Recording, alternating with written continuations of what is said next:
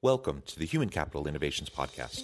We're your source for personal, professional, and organizational growth and development, where we share original research, explore industry trends, and interview executives and thought leaders from across the globe. We hope you join us often for practitioner-oriented content around all things related to leadership, HR, talent management, organizational development, and change management. Maximize your personal and organizational potential with Human Capital Innovations Podcast.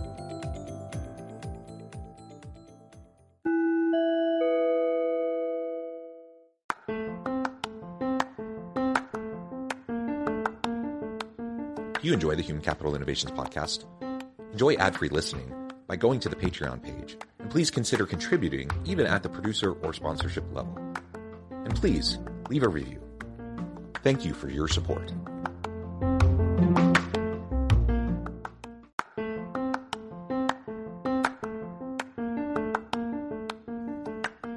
Welcome to the Human Capital Innovations Podcast. In this HCI podcast episode, I talk with Carrie-Lynn Hotson about why we need to leave the ego at the door.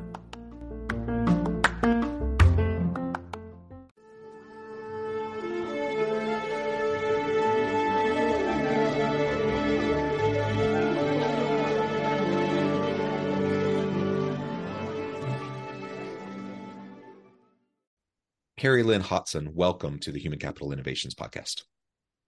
Hi, great to be here. It is great to be with you.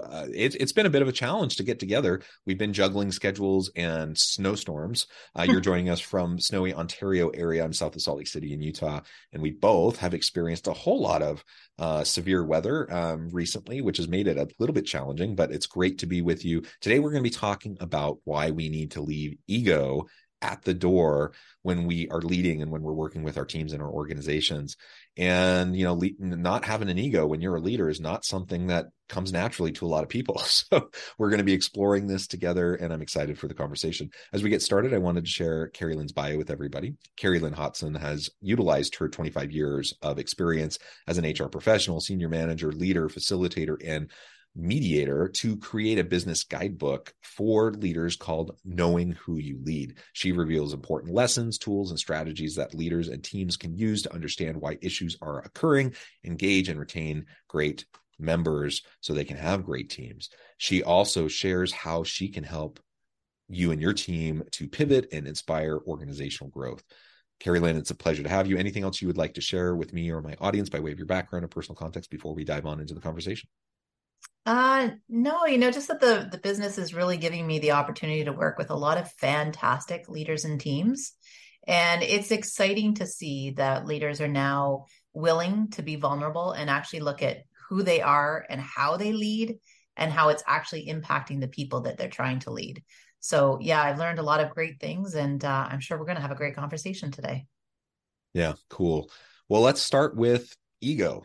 What is ego? Why does it matter? Why is it a problem when we're trying to lead effectively in teams and really empower people and lead to organizational growth and success?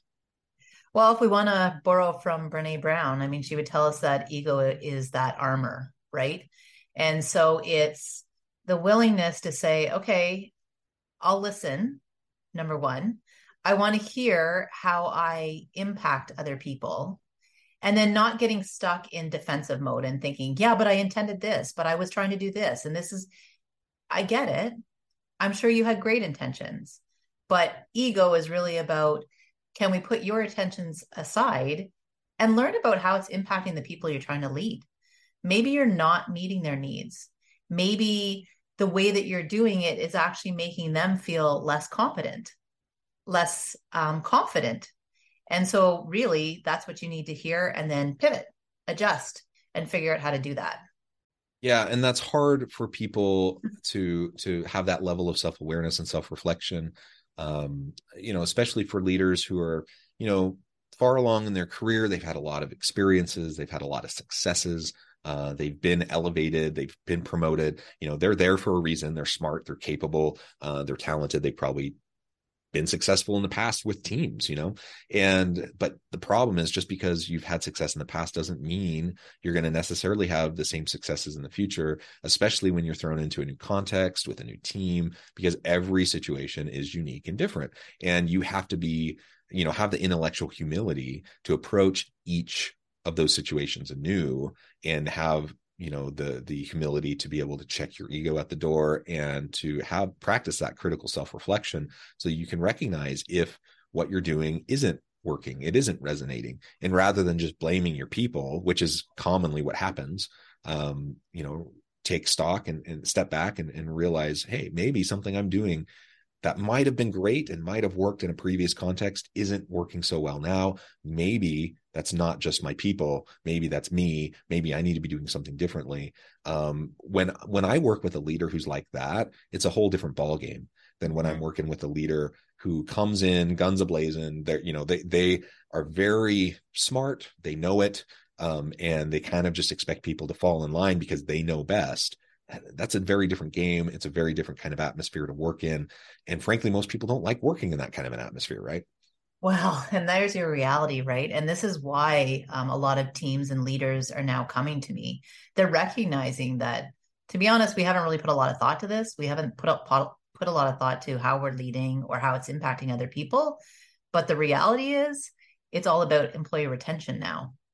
And so we realize that if I don't do some work on this and put my ego at the door and listen and learn, people are not staying. And so very much it's about, how do we change things? How do we change our approach to help employees feel? And I have an acronym, I say it's VISH. So this is what employees want in 2023. They want VISH. They want to feel that they're valued. I want to know that I'm inspired to try, to be innovative, all these things you have in your values, right? I love that. I'll ask companies, what's your company values? Oh, we're innovative and we're collaborative and we're respectful and we're trustworthy and inclusive. And then I say, okay, so how do you do that? How do you prove that to me as the new employee? What do you do in your leadership that exudes that? It's never to shame. It's never to blame. It's just to teach. And I love having those aha moments with leaders. And then, so the S is for support. I want to feel supported, which means you have to get to know who I am and figure out what my needs are. And then I want to feel heard. Please don't tell me you're a collaborative and inclusive organization. And then, like you said, you just gave us the example of the leader who dictates or is authoritative and tells you and expects you to lead. Well, that's odd, because that's not the company I thought that I was coming into. That's not what I read about on your website. That's not who you profess to be. So I don't really want to stay. And so that really has sparked those conversations about, I wonder who we are and how we want to lead and what do we need to change. Yeah. And it's not just about people leaving either. I mean, that's a problem. Yeah. I was reading a report a week or two ago. I think it was from the U.S. Department of Labor. It was something like 1/3 of the U.S. labor force changed jobs last year. Yeah. Some 50, 60 million people changed jobs last year. That is a huge amount of transition for any economy. And there always should be some level of transition. That's healthy, but that's a really high level. And so organizations are struggling to keep their good people. But it's not even just about whether or not people choose to leave, but it's withdrawal cognitions and quiet quitting. It's people, it's the effort people are putting into their work. It's the commitment and loyalty that employees have to their teams and to their employer.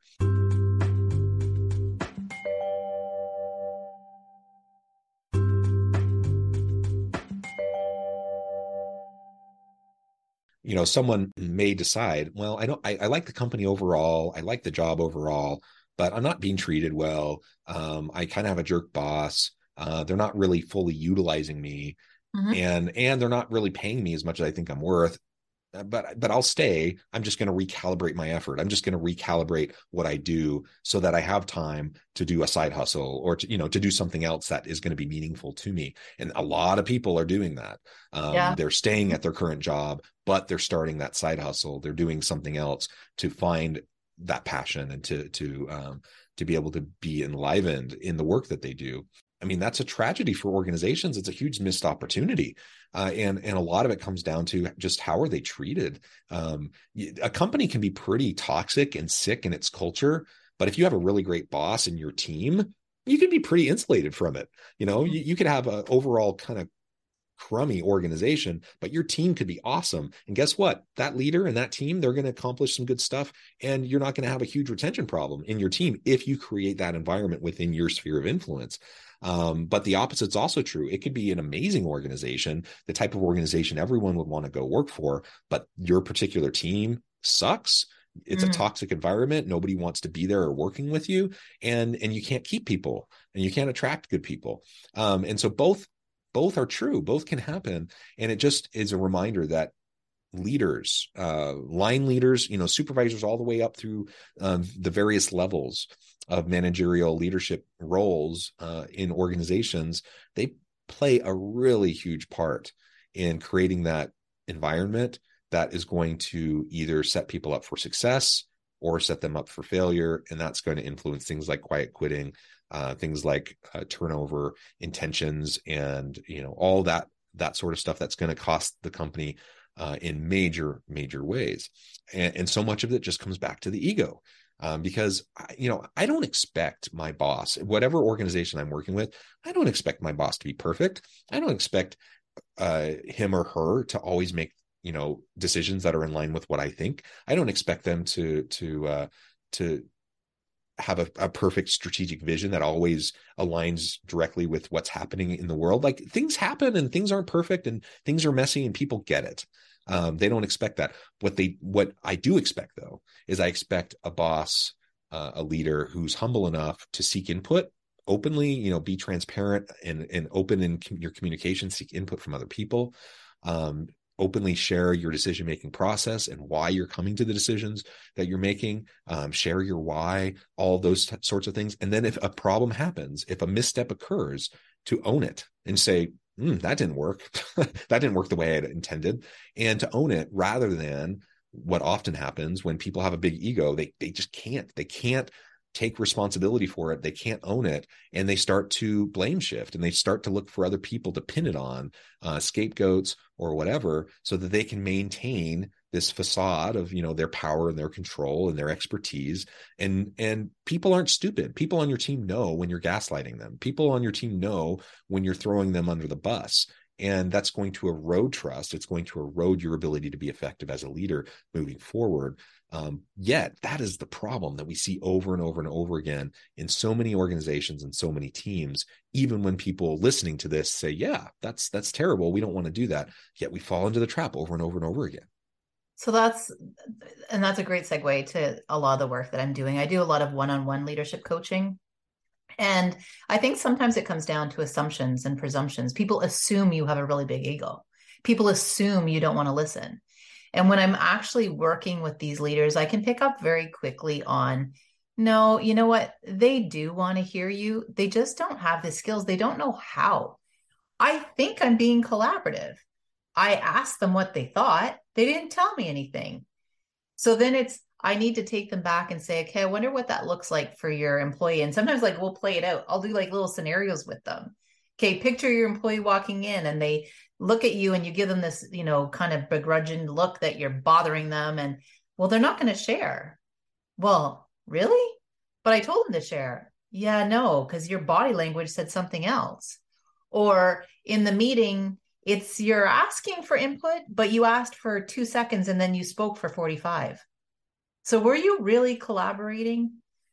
And we can have a lot of fun. I can get beyond those egos. We can crack that pretty quick because the leaders themselves, all they want to do is feel valued, inspired, supported, and heard. It's the same thing. So when I sit with you as a coach and I hear you and I'm here to support you, and then we start to see where you get value because people are kind of excited about it, guess what? Now you're inspired to try something else. Oh, I'm going to try that with this employee this week. And then they go and try it. And then we talk it through. I'm really happy to see organizations are finally saying, we can't keep telling people what we expect them to do and then give them no tools to do it with. It's not fair. Here, read this book and become a better leader. How? I don't know what to do. When I try it with real humans, it didn't work. That's because we got to figure out who you are and then who they are and then who you are as a team and work through all those processes. That's how this really works. And then we'll inspire organizational change and retain employees and all that stuff. But we got to do this first.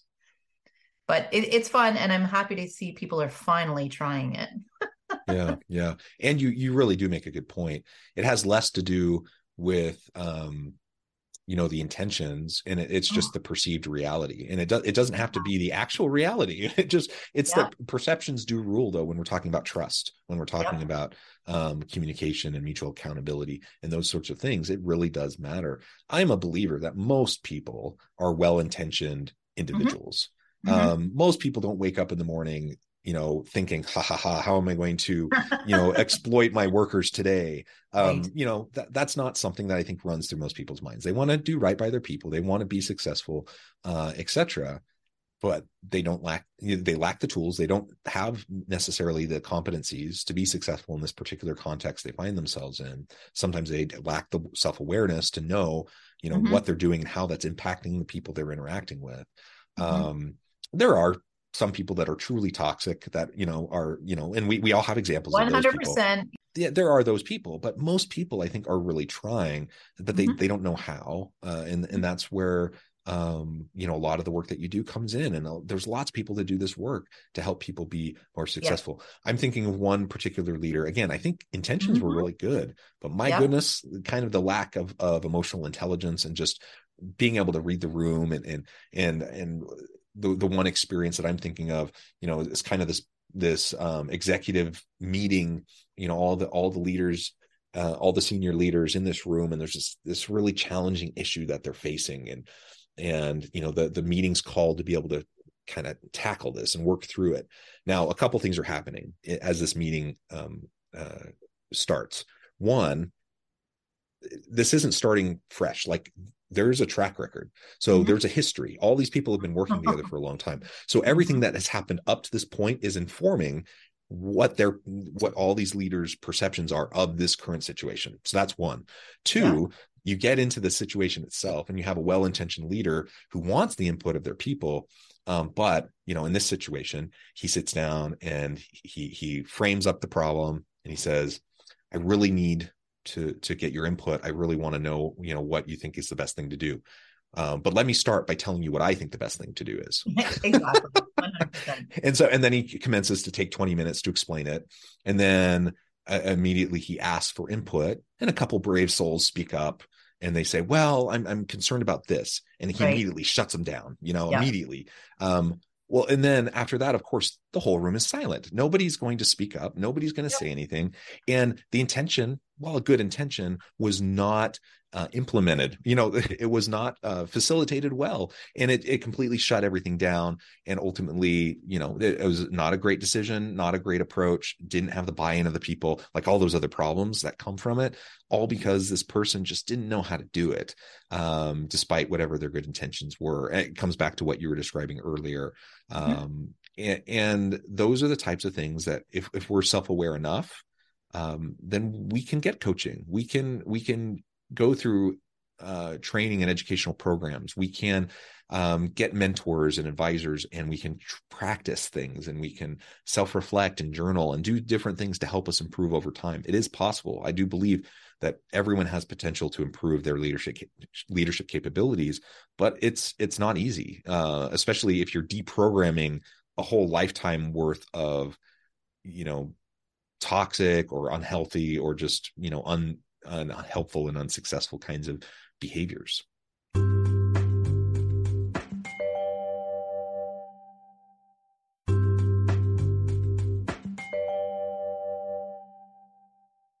So as a mediator, and coming from HR, so one of the things I'm really doing to encourage organizations. So your scenario, perfect scenario, right? So we have this meeting, it didn't go well. That leader doesn't really know why it didn't land well. They might be conscious of it, nobody talked, but they don't know why.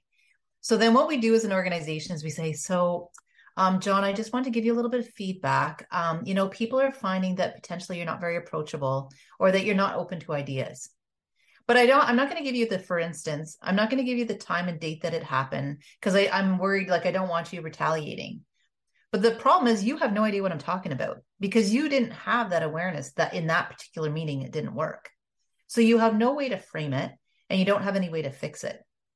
So the best thing organizations can do is that when we have that meeting and that goes that way, or we know that this is becoming a pattern, for example, have that person then work with somebody who can help them develop the strategies, the awareness, but give them the real example so we know what we're working with. And then we can actually move from there and they can go back and give feedback. They can try new scenarios in the next meeting and ask John, was that better? So I tried this instead. Did that work? And you'd be like, well, yeah, you know what? I love that you asked an open-ended question. It was good. But then I saw like halfway through the meeting, you started default. You kind of got frustrated with what people were saying. And we went back to the old pattern of you telling us, oh, I didn't, you're right. I didn't realize that I did that. Okay, can we have a signal? Like, can you let me know when I start to do that in a meeting? But do you see how much healthier this is? Right?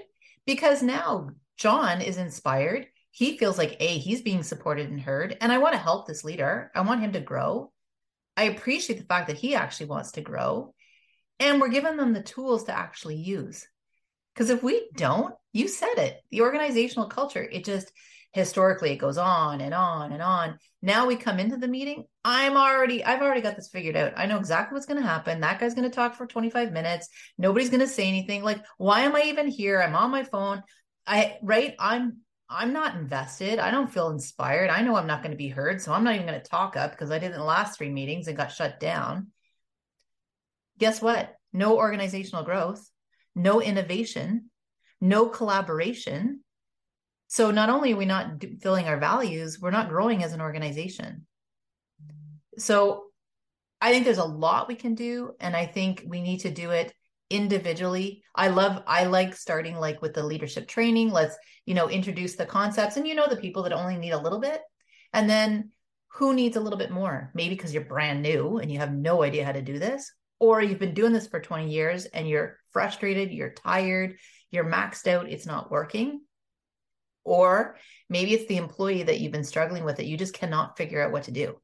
Like, they're great at their job, but they can't lead anybody. Nobody wants to work for them. They all want to transfer off their team. Okay, no problem. Let's figure out why. And then let's figure out how to help them. I think there's tons that can be done. We just have to invest in people. Yeah. And you talked about it earlier, but yeah, investing in people and recognizing you need to support people, especially at the lower levels, the lower rungs of leadership, that transition from subject matter expertise in whatever job function you're doing to now leading people who have the subject matter expertise, that's a hard transition for a lot of people. Frankly, most people aren't prepared for that transition. They have no experience in leading teams. And so if you're promoting someone because they were super successful in a previous role, that doesn't necessarily mean they're going to be successful in this new role. You have to support them. You have to invest in them. You have to help them to develop those new competencies for this new role. And if you don't, you're setting them up for failure. You're setting the team up for failure, and you're thwarting the potential growth of the organization.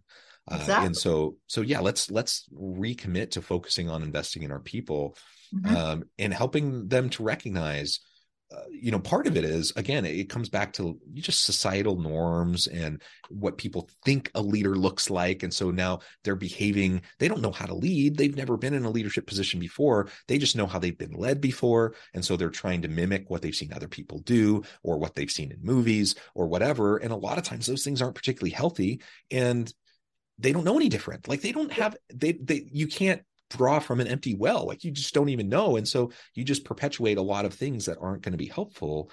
And one of those kind of leader stereotypes that often gets perpetuated in media, or that we've seen in kind of the old school approaches to leadership, is this ego-driven, like, set yourself, it's this faux confidence. Like, you need to be the person that's in control. You need to show people that you know what you're doing. You have, and just all of that. And frankly, a lot of people do that not because they're super ego-driven people, but because they think that's what they're supposed to do to be successful. And so we need to help people recognize that that's not the best way. It's actually probably going to erode their ability to be successful. And there's another way, and you have permission to go the other direction. Yeah, and to ask for help. That's the other Yeah. piece, right? It's okay to ask for help. It's okay to say, I'm really good at this job, but this is tough. I'm struggling with this. And I'd rather as an organization have you ask for help and we offer it than have you step down or frustrate that team or go into that authoritative leadership style because you don't know what else to do. So, but as an organizational culture, we have to make it okay to ask for help. We have to not judge when people want help. And then we have to offer it on a very proactive level. Yeah, absolutely. Well, Carrie-Lynn, this has just been a really fun conversation. I know at the time I'm going to need to let you go here in a few minutes, but before we wrap things up for today, I wanted to give you a chance to share with the audience how they can connect with you, find out more about your work, your team, and then give us the final word on the topic for today. Yeah. So my business is called Inspiring Organizational Growth. And the book that I've written is called Knowing Who You Lead. And the book is designed to help you leaders give you those step-by-step instructions, those strategies. Here, try this, go back and do this, try this feedback. It's got a workbook that goes with it because I really believe in trying to inspire leaders and give them tools. That's what you need. And so, yeah, I would love for you to reach out. I think all leaders have potential. I think it's fantastic that people want to aspire to that level. So just ask for the help if you need it. Wonderful. Thank you, Carrie-Lynn. It's been a real pleasure. I encourage the audience to reach out, get connected, find out more about what Carrie-Lynn can do for you. And as always, I hope everyone can stay healthy and safe, that you can find meaning and purpose at work each and every day. And I hope you all have a great week. Do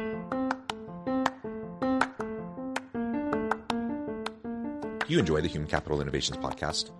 Enjoy ad-free listening by going to the Patreon page. And please consider contributing even at the producer or sponsorship level. And please leave a review. Thank you for your support.